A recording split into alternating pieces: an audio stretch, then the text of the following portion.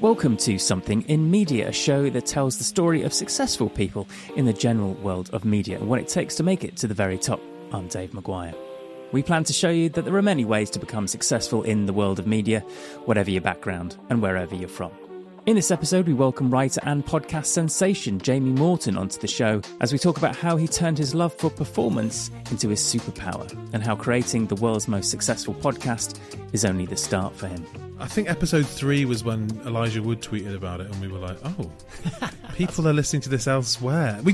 I don't know, it sounds so naive. But also podcasting, as you say, it just wasn't what it is now. As you'll hear, Jamie didn't listen much to the naysayers at school and he found his passion for storytelling early on. Encouraged by his parents, Jamie cut his teeth creating student television at Leeds University before hitting some bumps in the road, facing the realities of life lived in London, working for an internet TV series that was way before its time, and being sent on jobs that were barely paying him enough to survive. However, despite these years of hardship, Jamie has persisted and created a hit podcast with many millions of listeners around the world.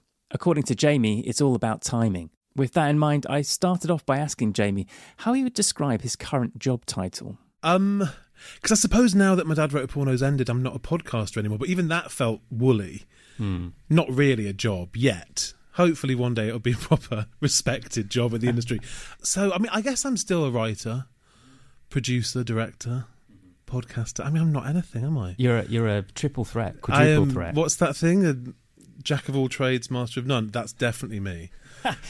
You're putting yourself down because, you had one of the biggest hits in podcasting ever, I think. Mm-hmm. Yeah, a surprise hit. I don't think anyone saw it coming, least of all me. Was it really? Come on.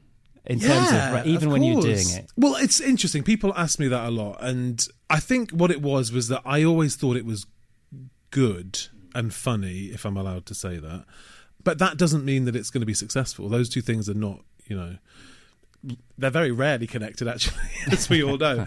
Because I've got friends who've been making incredible stuff for years that hasn't taken off the way that My Dad Wrote a Porno did. So I feel very lucky that we had that initial success that we were able to kind of build upon. It's a very niche thing when you think about it. It's my dad's dodgy erotica that I'm reading to my two best mates.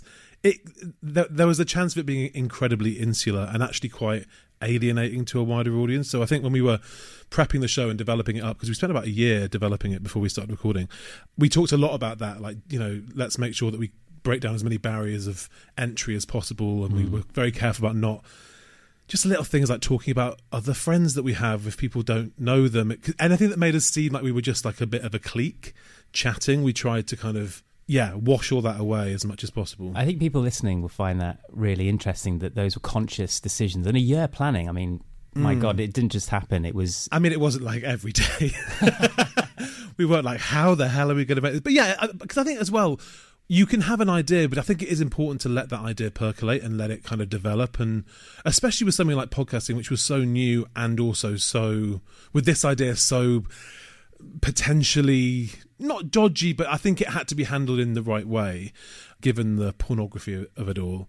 And I think just as we kind of properly began developing it, we really found the show. Because I think what you don't want to do is create a podcast and just put your first episode out and then let the show find its feet over the first 10, 20 episodes, because your first stuff is the most important stuff, particularly in podcasting. So if you don't kind of start, hitting the ground running, I think you can kind of maybe never get to that point where your show's taking flight. So we were quite aware of that and wanted to make sure that it was kind of the complete show from the word go. It absolutely does. And people have a limited amount of time to spend their leisure time.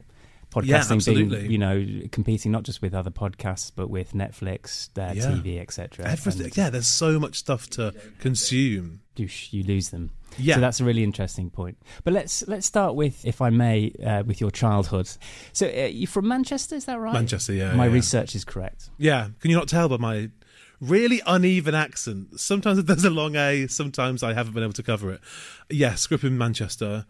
For the first 18 years of my life, then I went to university in Leeds and then ditched the north and moved down to London to become a twat. I had a great childhood.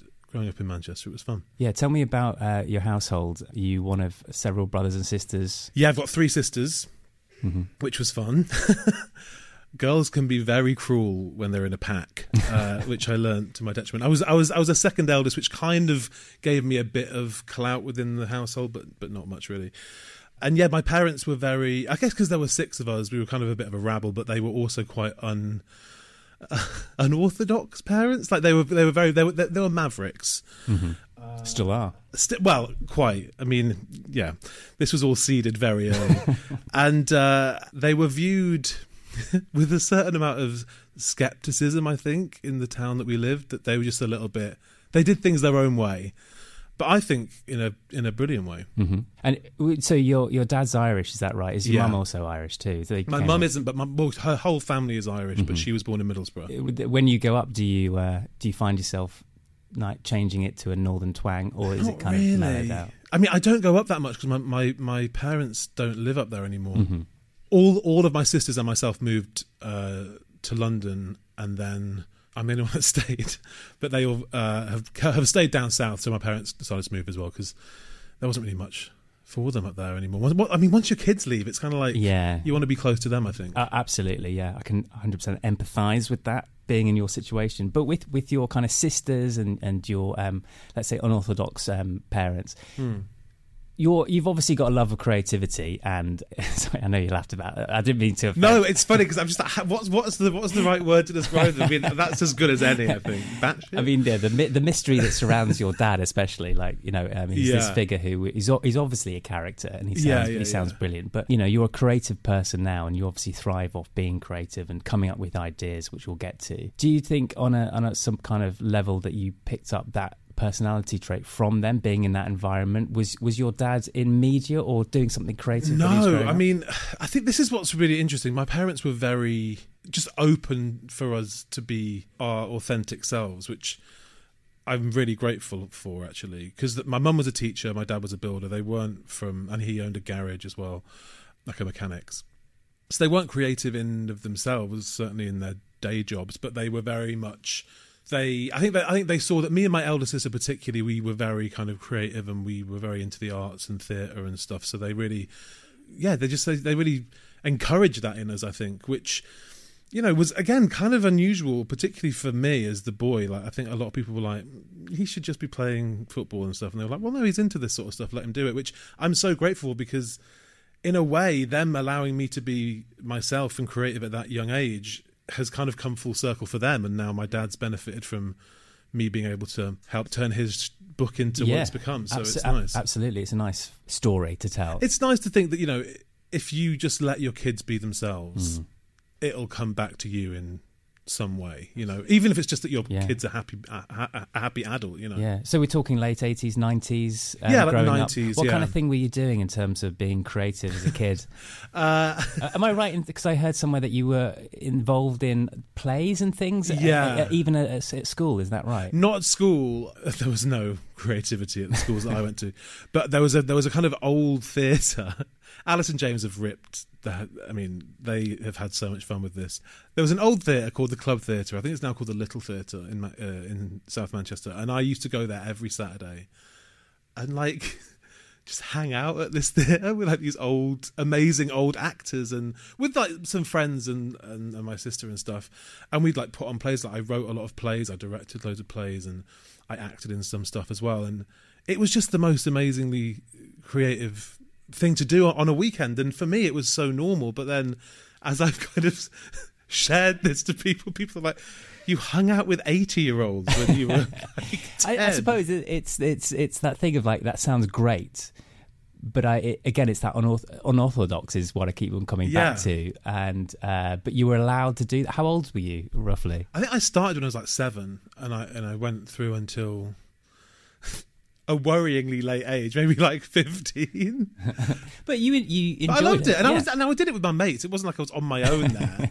Yeah, I mean, and I think if you are a creative person, there's nothing better than being in a space that piques your creativity. Being in an old theatre with so much history and I just love theatres. It's one of the things that I've loved the most when we've done our tours.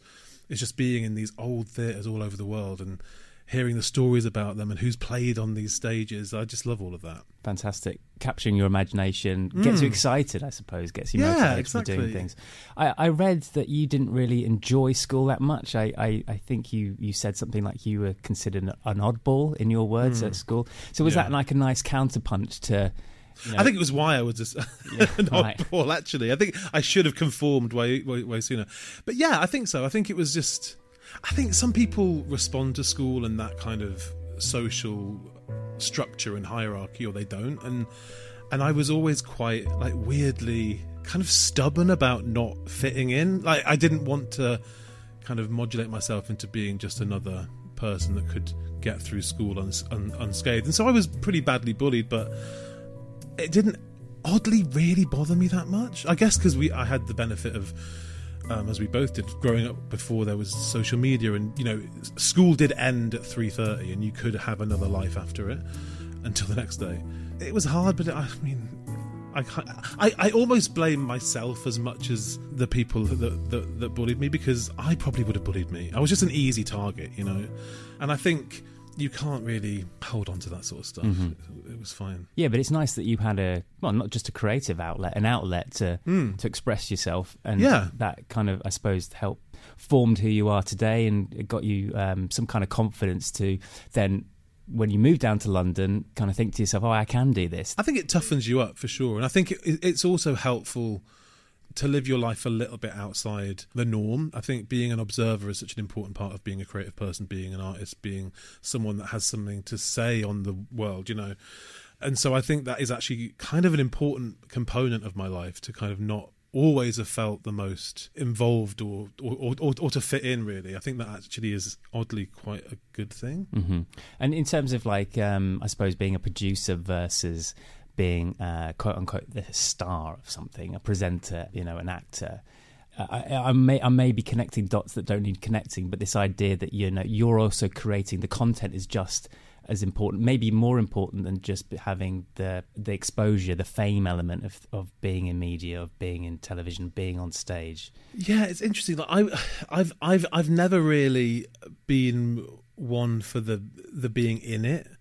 The kind of the talent side of it, I actually actively don't like it, and I'm only in My Dad Wrote a Porno because I had to be, because it's my dad. It couldn't really have been done without me being a part of it in that way. But I'm actually really looking forward to not being in that sort of role anymore, because I take all of my enjoyment from the process of creating stuff, and like even with My Dad Wrote a Porno, my favourite part was editing the episodes. Really, that's interesting. On my own, and kind of crafting it and building it, and I love that. That's exactly what I'm in it for. Like, in fact, somebody said to me, like, kind of recently, maybe like a couple of years ago, they were like, "You can afford to get an editor for this. Why are you still editing it?" And I said, "That's literally why I do it. I wouldn't trust anyone else to do that, because it's the most important part of the process. But also, that's the part that I enjoy the most. So." That's why I'm here doing it. It's to make stuff, not just to be in stuff. Yeah, that's a really good point. And I think a lot of people, obviously, they have different reasons for getting into, podcasting might be one, but television. And it depends on which industry you go in, but the element of control varies, shall we say. Yeah. Podcasting being really absolute one end of the spectrum. Control. Maybe... television being at the other, perhaps films. Yeah, I mean, well, anything that I guess I think the general rule is the more people that it takes to make something, the less control you have, right? Podcasting is so intimate. Look at us right here, right now. You brought some stuff in, we set it up, we're talking, and this is it. So maybe I am a control freak. Maybe that's what it is. But I mean, I love collaborating with people as well, and I'm writing a couple of things at the minute with people, which is really fun as well. But for me, it just was never about being in stuff. It just was... It sounds awful, but it did... That sort of side of it just did happen. And once you have a hit with something, you want to honour it. You want to make the most of it. You want to kind of squeeze it dry. And I feel like with My Dad Wrote a Porno, it's such a stupid thing to have happened that I've, performed at the Sydney Opera House and Radio City Music Hall and the Royal Albert Hall. It's just stupid. Like a rock star. It's just ridiculous. And I kind of loved the fact that's in my past now. It's like, oh yeah, I used to tour the world. That's a weird thing that I used to do. And I'm quite excited about this new stage of my career when I'm back to doing kind of where I'm more comfortable, and because there's a lot of pressure that comes with being in something, and particularly with a show that had the profile that we did, and, you know, doing stuff in America, and our HBO show being kind of the biggest thing that we did, that was just terrifying for me to be suddenly, having had no experience of being on-screen talent at all, and I'm hosting my own hour-long comedy special on HBO. I mean, really scary. Well, we'll come to this in a minute, but one of my questions, which I might as well ask now, is, you know, what you've just listed, was there ever a pinch me moment? I mean, or because I've talked to people who have had fame and success in the past, and strangely, the answer is usually no, and it's only usually after the fact. Is that true for you? Kind of. I mean, I don't know. I think because My Dad Wrote a Porno happened so quickly, I was living my life, and then we made this show, and the minute it came out, it kind of began to make waves really quite quickly. There wasn't much of an adjustment time, really. I remember, in fact, being on the tube, going to work, and just reading the Metro, and I turned the page, and my face was in the Metro, and it was like, pick of the week, this podcast, and I was like, it freaked me the hell out. I actually got off the tube. Did you have that moment? I felt really embarrassed. You got off the tube? Just off like at the station, just to be like, I didn't want people to see that I was reading it. I don't know. It felt really odd to me. Do you know what I mean? I know exactly what I mean. It was just an odd thing to I've never been there myself, but it must have been very strange. Yeah, just be confronted with that, and because I had no idea it was, I don't know. So that was a bit of a, this is becoming a thing, but. Yeah. If it was a comedy sketch, there would be somebody sat opposite you with the same paper, just slowly looking up and then doing a double take. And being like, oh, look, he's reading about himself. What a freak. But that, I would say that's 9 times out of 10, they wouldn't be thinking that. They'd be thinking, oh, amazing, brilliant. I mean, my God, this famous. Let's put me in perspective. I'm not, Tom Holland on the tube, but yeah.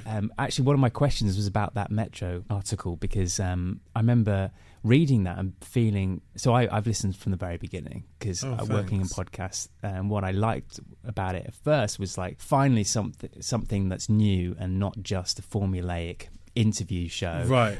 Or a kind of comedian talking about themselves. It's something that is genuinely different. Mm-hmm. It doesn't punch down, and it has personality in bucket loads, and it's just something that you can talk to your friends about, because it's like, it's entertaining, but it's also shocking in a nice way. You know what I mean? It's just this really fantastic thing. You. And that working in podcasts and audio myself at the time, it was almost unique to see something about podcasting in the mainstream press. Yeah, I agree. It was the first time that it kind of, I mean, I guess like the Ricky Gervais show had that maybe 10 years before, in that first wave of podcasting, and then podcasting kind of like hibernated for a while, didn't it? It was still going on, but it didn't really have the spotlight on it or whatever. And then I think our show was kind of maybe the next one that kind of did break out in that way into the wider culture. For me, it was just fantastic to see, especially from people who are based in the UK. Again, Ricky Gervais being maybe an exception, but all that thing with Serial, a very American kind of led industry. Mm-hmm. So there's no question, it's just congratulations. Oh, thanks. But going back to your childhood and school, so after school, A-levels, and was there a plan at that point? Did you have a career in mind, or was it just something that you were still figuring out? I always knew that I wanted to tell stories, and I've never really been cared about the way I've gone about that. I was never kind of, I want to make movies, or I want to make television, or I want to write books or write plays, whereas a lot of my friends were kind of very set on a specific medium. But the wider kind of media industry, certainly in London, that was always my aim, to come down to London for sure. Right. Because it was kind of before Manchester has, now it's become such an amazing hub for that sort of stuff, which it wasn't when I was a kid. So maybe if I'd have been growing up there now, I wouldn't have needed to come to London, but London kind of was still very much that place that you wanted to go if you wanted to, succeed in this business. Yeah, absolutely. So, like, obviously, you went to college to do, or did you stay at the same school to do A levels? Same school, A levels. Yeah. Were you still kind of dabbling, hanging out on a weekend with the? Not during my A levels. I think I'd kind of discovered actual socialising and going out and underage drinking and all of that sort of stuff. So yeah, that kind of took precedence at that point in my life. Yeah. So you're saying you wanted to tell stories. Were you trying to do that in your spare time as well? No, because it wasn't even that specific that I wanted to do that sort of stuff. I mean, I guess I just was concentrating on getting out of Manchester, to be honest, and kind of getting my A levels so that I could get to university, because I really wanted to go to Leeds. That was a really important place. And I think if I hadn't have got into Leeds, I probably wouldn't have gone to university, and I would have just moved down to London and tried to kind of, break in some way. What did you do at university? What was the course? It doesn't exist anymore, actually, but it was photography and cinema. Very theory-based, quite technical. It wasn't really, this is kind of embarrassing to admit, but it wasn't really the course. I wanted to be part of the Leeds student TV station because it was kind of renowned as like the best student TV station. It was set up by amongst other people, Ben Winston, he's a bit older than me. So I'd heard about this student TV station, and it just seemed like the most amazing thing. You could just for free make whatever you wanted, and you had all of this free time at university, and I had a lot of free time. Well, you do as a student. So how did you find out about the TV show then? Was it just researching? Yes, it was. Yeah. It was when I was looking at universities. I was kind of. My mum was very good about. Because I was going to do politics and history, because that's what my A levels were in, and English lit. But my mum was like, "You don't want to do that." Again, my parents being amazingly insightful about who I was, and she was like, I remember her sitting me down, and she was like, "You don't want to do history and politics. I mean, you like that, great." But you don't want to be studying that. You want to be more creative. You want to do something that's like more you. And because I never even thought that I could do something like that at university. I probably thought that my parents wouldn't approve, actually, of something, quote unquote, Mickey Mouse degree, and so I was kind of like, well, I want to go to like a good university, like a red brick, and I wanted to kind of, seeing as I'm going to be there, I want to use that time to be as creative as possible if I'm now going to commit to that. And so I was looking at about what societies each university had, and I saw that Leeds Student TV was this amazing resource, and it's where I met all of my friends pretty much from university. I mean, a few from my course that I'm still mates with, but most of my friends are all from LSTV, and they're all doing insanely amazing things now.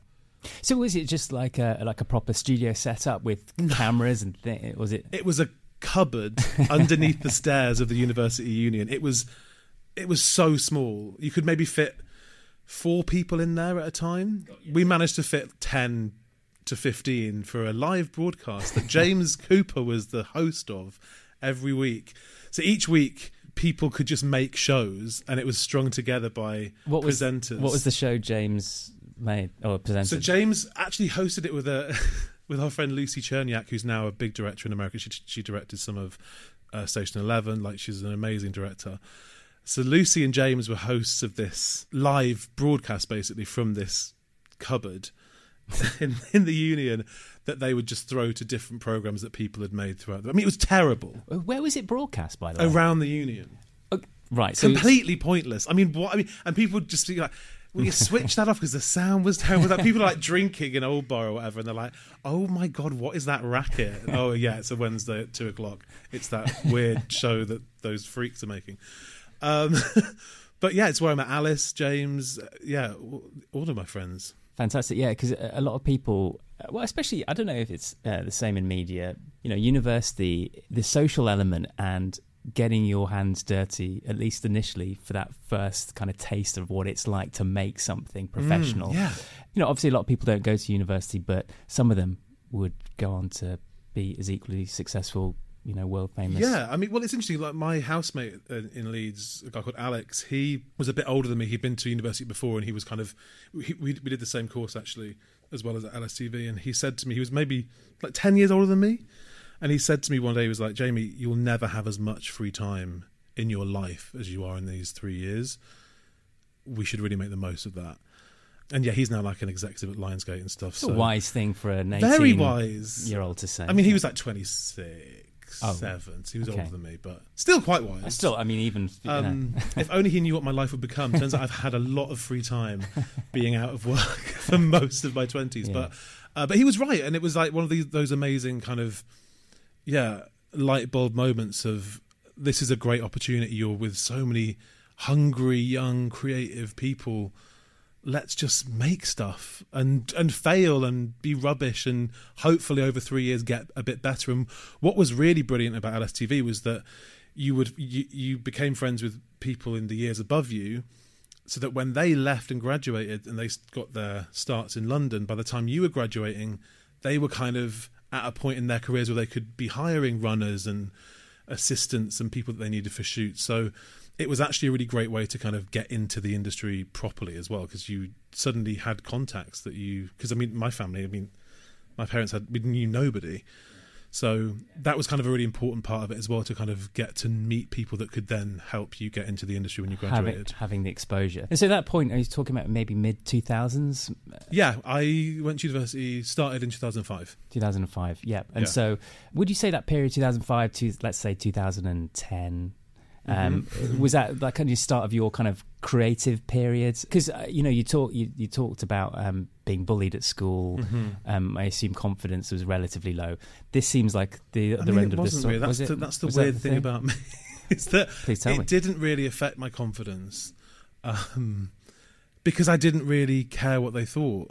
It was an odd kind of environment, because it kind of just made me think, sure, right. Okay. You'll be doing what you'll be doing, and I'll be doing what I'll be doing, and we'll see who wins in 40 years. Well, again, that you seem to have an element of perspective, which seems to be quite rare, which is a great quality to have, but then only kind of perpetuated you from university, it sounds like, because suddenly you had all these means at your disposal to make things, and you didn't have this kind of element of like group of trying to suppress you and what you wanted to do. And I think, being friends with so many people that wanted to do what you wanted to do as well, we just supported each other through that time. And because when I moved to London, it was pretty tough. I got a job quite quickly with so Alice was it and James. Straight away after university, or I pretty much my lecturer actually at university was making his own film, and he asked me to be the director of photography on that when I graduated, which was amazing. So we shot that in Paris. Oh wow. Yeah, it was amazing. And we wrapped that kind of maybe around about the autumn time, and that's when I moved to London, like September, October time. Excuse my ignorance, but what does that mean, director of photography, when you're camera, lighting? Okay. I mean, stuff that I'm actually not very good at now. But back then, I had a kind of passion for it, and my dissertation, I kind of concentrated on that. So he was like, you can do that. That must have given you a bit of a boost. Free labour. It wasn't like... That's another way of looking at it. He was like, who's like half decent and can be here for free? Oh, yeah, Jamie will do it. But no, it was a great vote of confidence from him, for sure. And then I moved to London and got a job with Alice and James, actually, weirdly. And that was... I kind of had this job for about a year, and then everything kind of fell apart. That job the show got cancelled. You're working for a company that was subcontracted to Bebo, is that right? So it was a production company called RDF who were making a magazine show for Bebo, which was a social network back in the day. I remember it. Do you see? Yeah, of course, yeah. Pre-Facebook. Almost everything, MySpace, pretty maybe. Much, yeah. And they were so forward thinking. They had all these original shows. So they had this show called Sam King, which is about this guy who, like, this young kid who started his own record label, and Sophia's Diary about this girl who I guess wrote a diary. I don't know. I didn't watch these shows, but they were kind of like they were dramas on this social network. So it was kind of the first time that was really being done. And Alice, James and we made a show called B-Box for them. Alice and James hosted it. I filmed it and edited it. And we did that for like 9 months. But then I think AOL bought Bebo and shut down their original content arm with such foresight. I mean, who'd have thought that had a future? And so then our show was going to come back for season 2, and we were on hiatus, and I was actually directing a short film that I'd written, thinking, oh great, I've got a job to go to after this. And then I got a phone call to say, there's no budget, they've kind of slashed everything. And then I just had a pretty difficult 3 years, just kind of trying to find my way. What was your living circumstances in London? Because if you're not from a wealthy background and you're not from a family that are based in London, it can be tough, can't it? Because, you're maybe couch surfing or you're living in very crammed. For the first, I moved to London, literally with a suitcase, and I just stayed on floors of people that I met through LSTV, actually. Right. Like my friends Lucy and Jen, they were amazing. They were so sweet. They gave me one of their beds in their house and they shared their bed. I was like, God, you're so sweet. And then I moved into, just a massive house share. There were like 7 of us. James was one of them. Whereabouts in London was that? I've lived all over. My first place was in Honor Oak Park. Then we moved to Tooting. Then the Isle of Dogs. Wow. Yeah, okay. Cheaper. Is it? Okay. Well, it was then. I don't know. I mean, it was very residential. We were like, what are we doing here? We were this rabble of 7 of us in this tiny little house. Everyone around us must have hated us. And then, Stratford for a long time. Then I lived in Islington. Yes, I've kind of lived all over the place. But that was fun. When you're in your 20s, I had a great time. I really struggled with work, and I did have a bit of depression at that time as well, but generally speaking, it was fun. And I met my writing partner really early, a guy called Tom Wackett, who I'm still working with now. We're developing a new show at the minute, actually. So, it was a really creative time, but it was not the best work. Mm-hmm. Earning money was kind of tough. But so like the difference from university, where I'm not saying it's an idealistic world at uni, because it 100% is. You have digs and you have this kind of picture of the industry, if I can call it that, and you have pictures of like my lifestyle. I'm going to live in a leafy suburb and kind of create projects that I'm going to be global hits, and then when you start couch surfing and you start kind of at the bottom rung of I don't know, the TV industry or wherever you work, you kind of realise that you then have to earn the right to move up a level, and it can be quite. We say you had a bit of depression. Was that the reality of what the real world was like, or was am I misreading that? There was a combination of things, as you know. Obviously, it wasn't just one thing, but I think because I moved to London and I got this job that I really enjoyed and I made loads of friends, I kind of had this false start. Mm-hmm. And then it all got kind of pulled away. And then, because I'd been working in digital content, which was so new and innovative at that time. We're talking like 2008. Yeah. You say digital content in 2008 to somebody, and people kind of go, advertising, or Honestly, they just didn't understand. And because I hadn't worked in proper telly, quote unquote, no one would hire me for those jobs. So I had to kind of find work in digital content that just wasn't being created. And so actually it was our generation that kind of started all of that stuff. And I worked on the first ever magazine show for Facebook called Unlimited back in the day. And what was that about, that show? It was kind of like This Morning, but for like young people, like young people's stories. And I worked on just so many.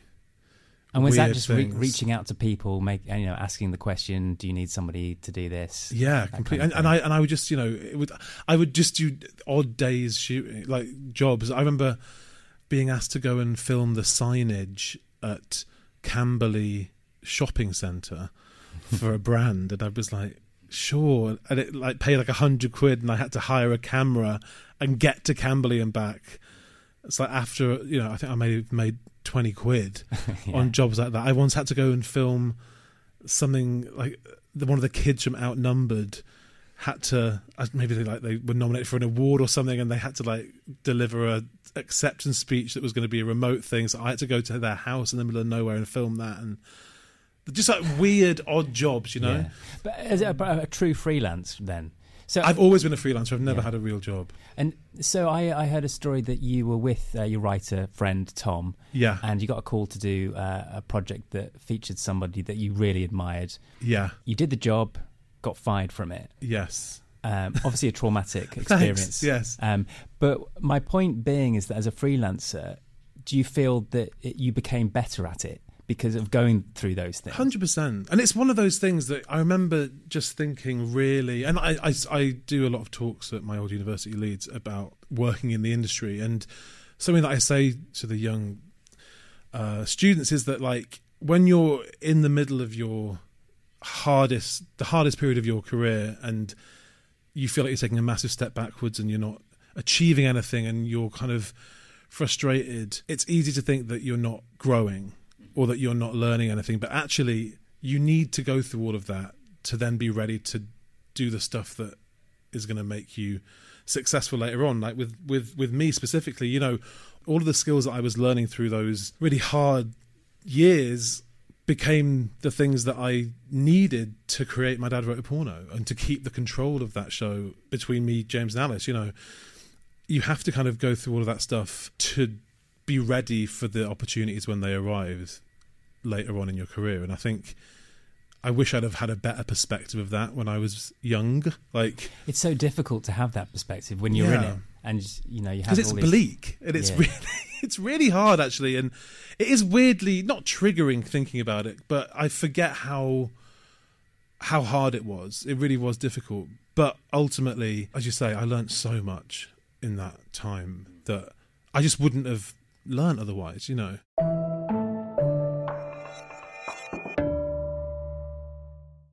Welcome back. This is Something in Media. I'm Dave Maguire. And we're listening to the story of how Jamie Morton became one of the most recognised voices in the world.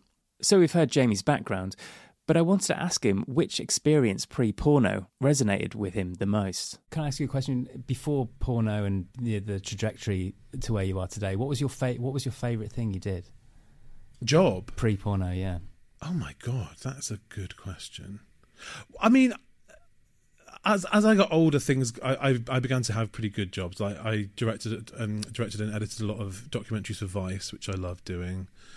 I used to write. I created with James actually for The Apprentice this thing on iPlayer where we would basically take the piss out of the contestants each week by kind of creating a little thing called Honest Subtitles, where we'd basically write what they all thought they were really saying. And I did that for years. I loved that job. That was my favourite bit of the whole Apprentice. So thanks. Kudos to you for that. That was it was fun. Very funny.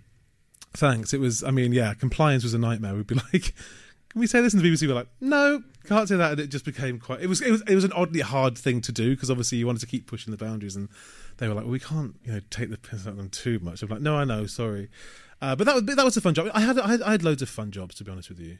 I have been very lucky, as much as I haven't worked consistently or didn't for a long time.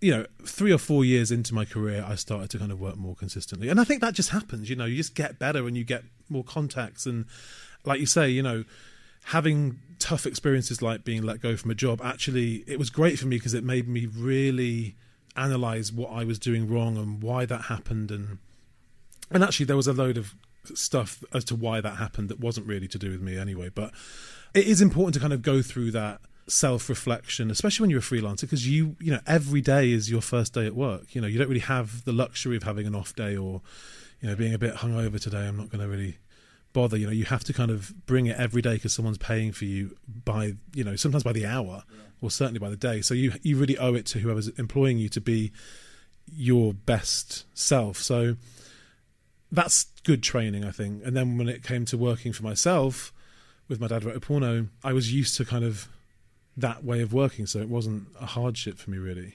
When you were in that period, we'll get to kind of launching My Dad Wrote a Porno after this, but were you looking at other people that maybe you at university with, or people that were the same age as you with envy? Kind of looking at someone, I wish I was, if only I had the opportunity, or were you kind of focused on what you were doing and carving your own path? I wasn't not envious because I think what's great about our industry is that you can't do what anybody else does.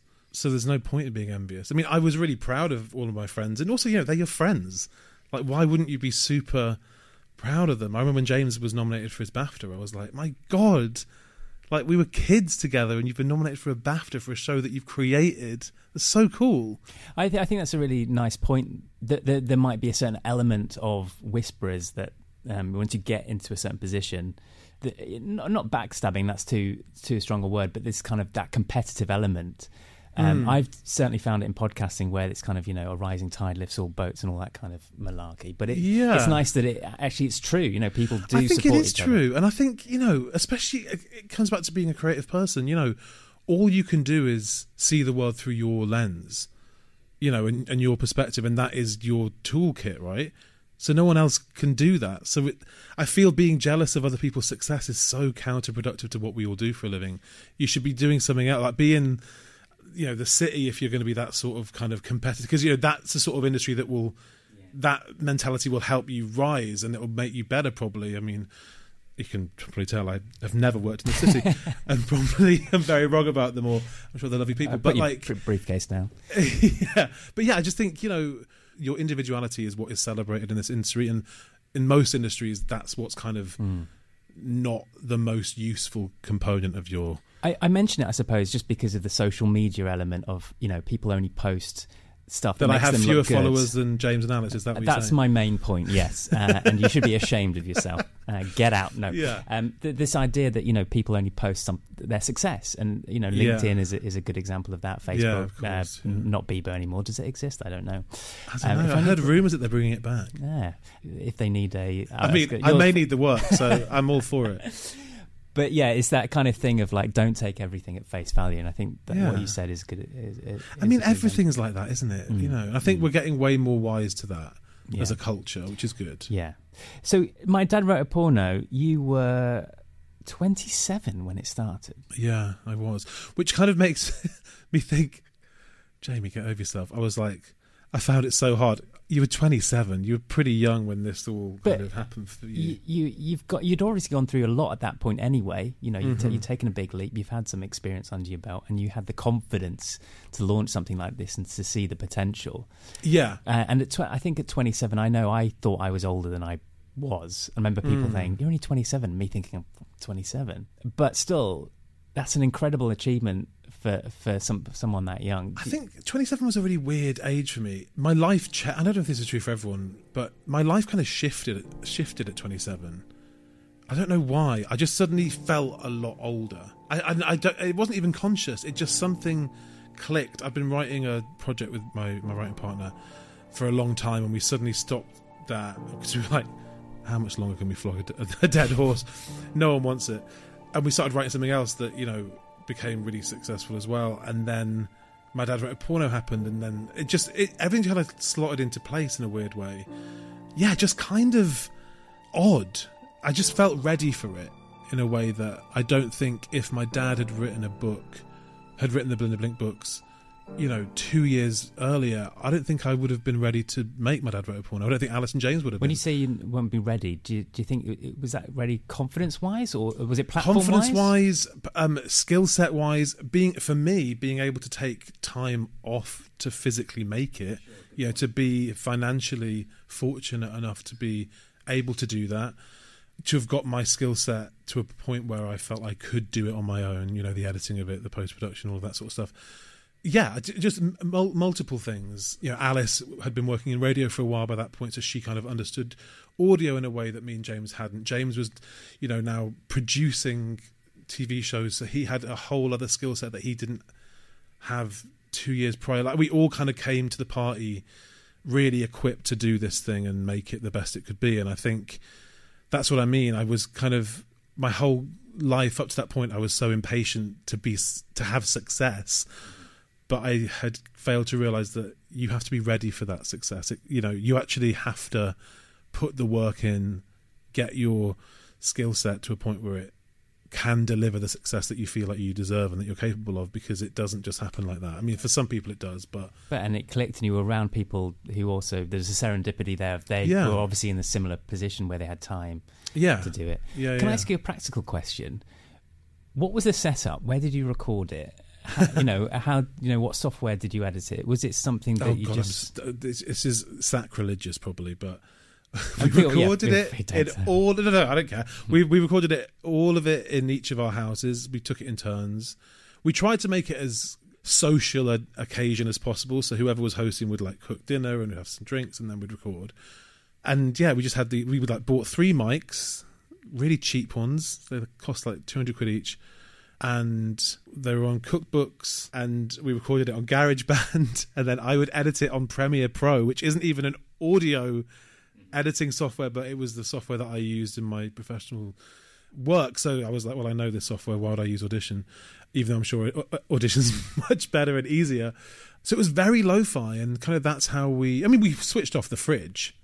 Like, you know, we're not complete charlatans, but yeah, it was very lo-fi. But I think that also, we talked about that, you know, because we had access to recording studios if we'd have wanted them, but I think there was something about the show that felt genuine, that we were kind of in a real place and that we were genuinely hanging out as friends. It would have felt slightly sterile, I think, if it had been in a BBC sounding studio, you know.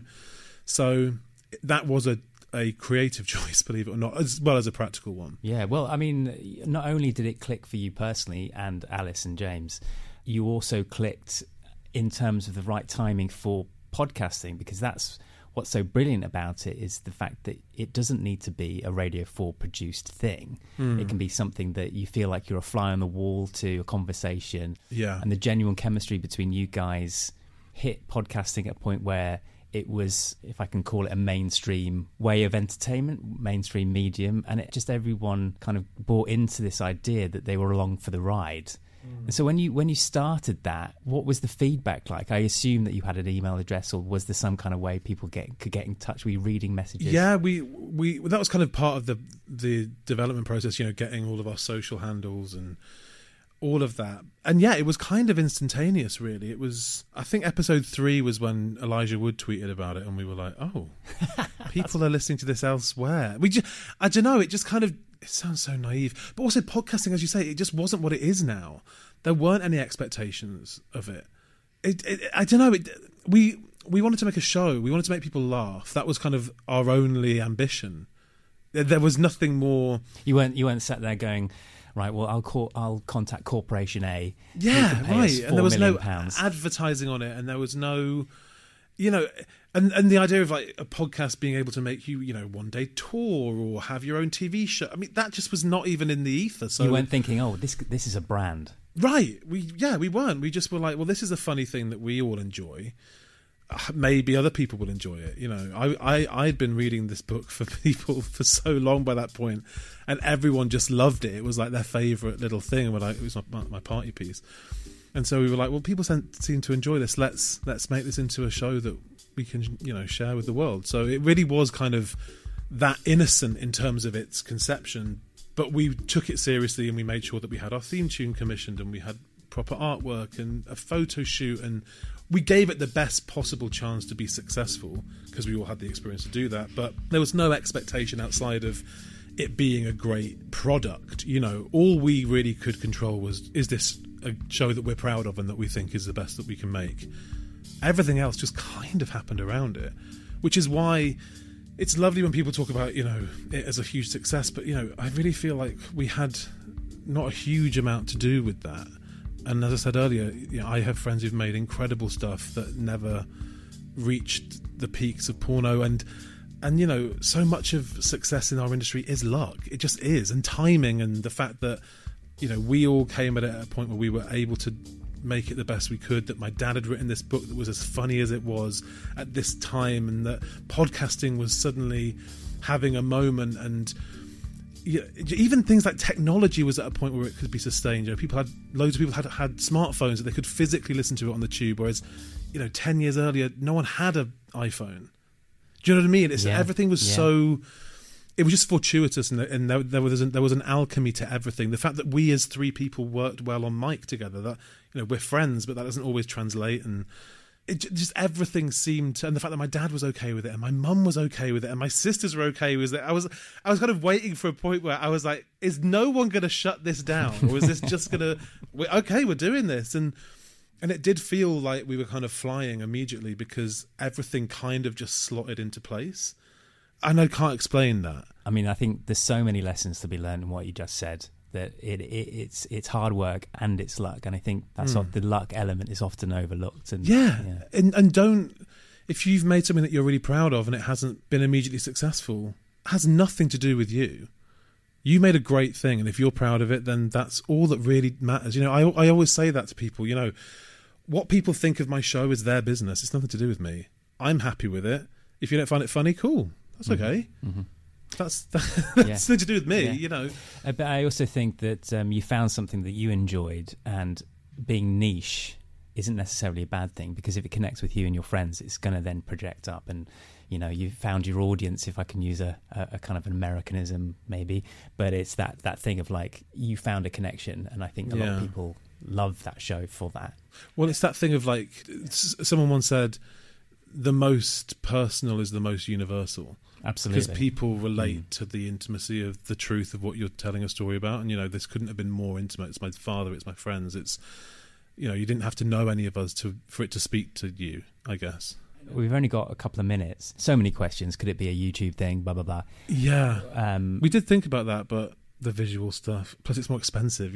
Podcasting is so cheap, on a practical level. You've got so much going on now. Post My Dad Wrote a Porno, you're back working in theatre. Yeah, I know. Stage. It's interesting, isn't it? In terms of what drives you professionally, is it the same today as it was 15 years ago?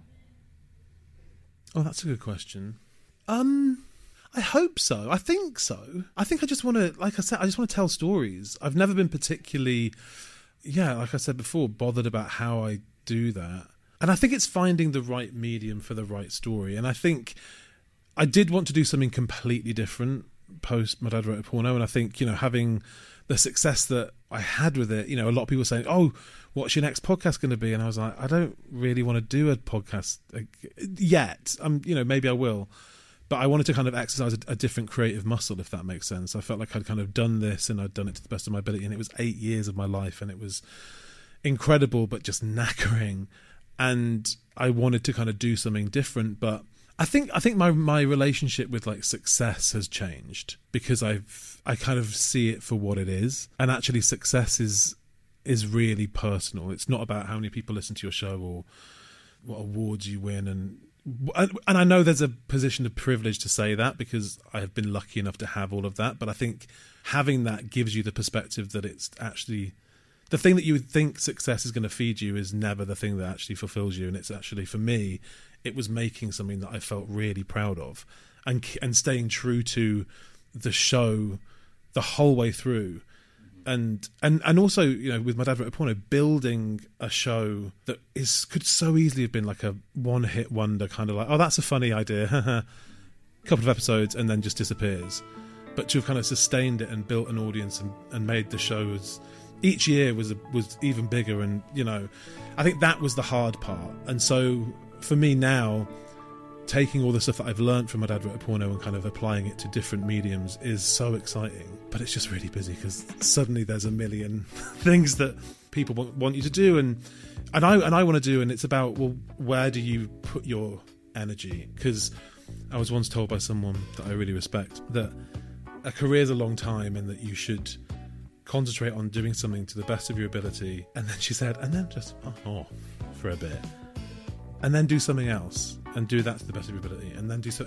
So it's like you can be spread really thin in this industry, especially when you have success and people want you to do stuff. So it's been more about how do I manage my time, my energy, and what I want to put out into the world, and what are the stories that I want to tell at this point in my life, really.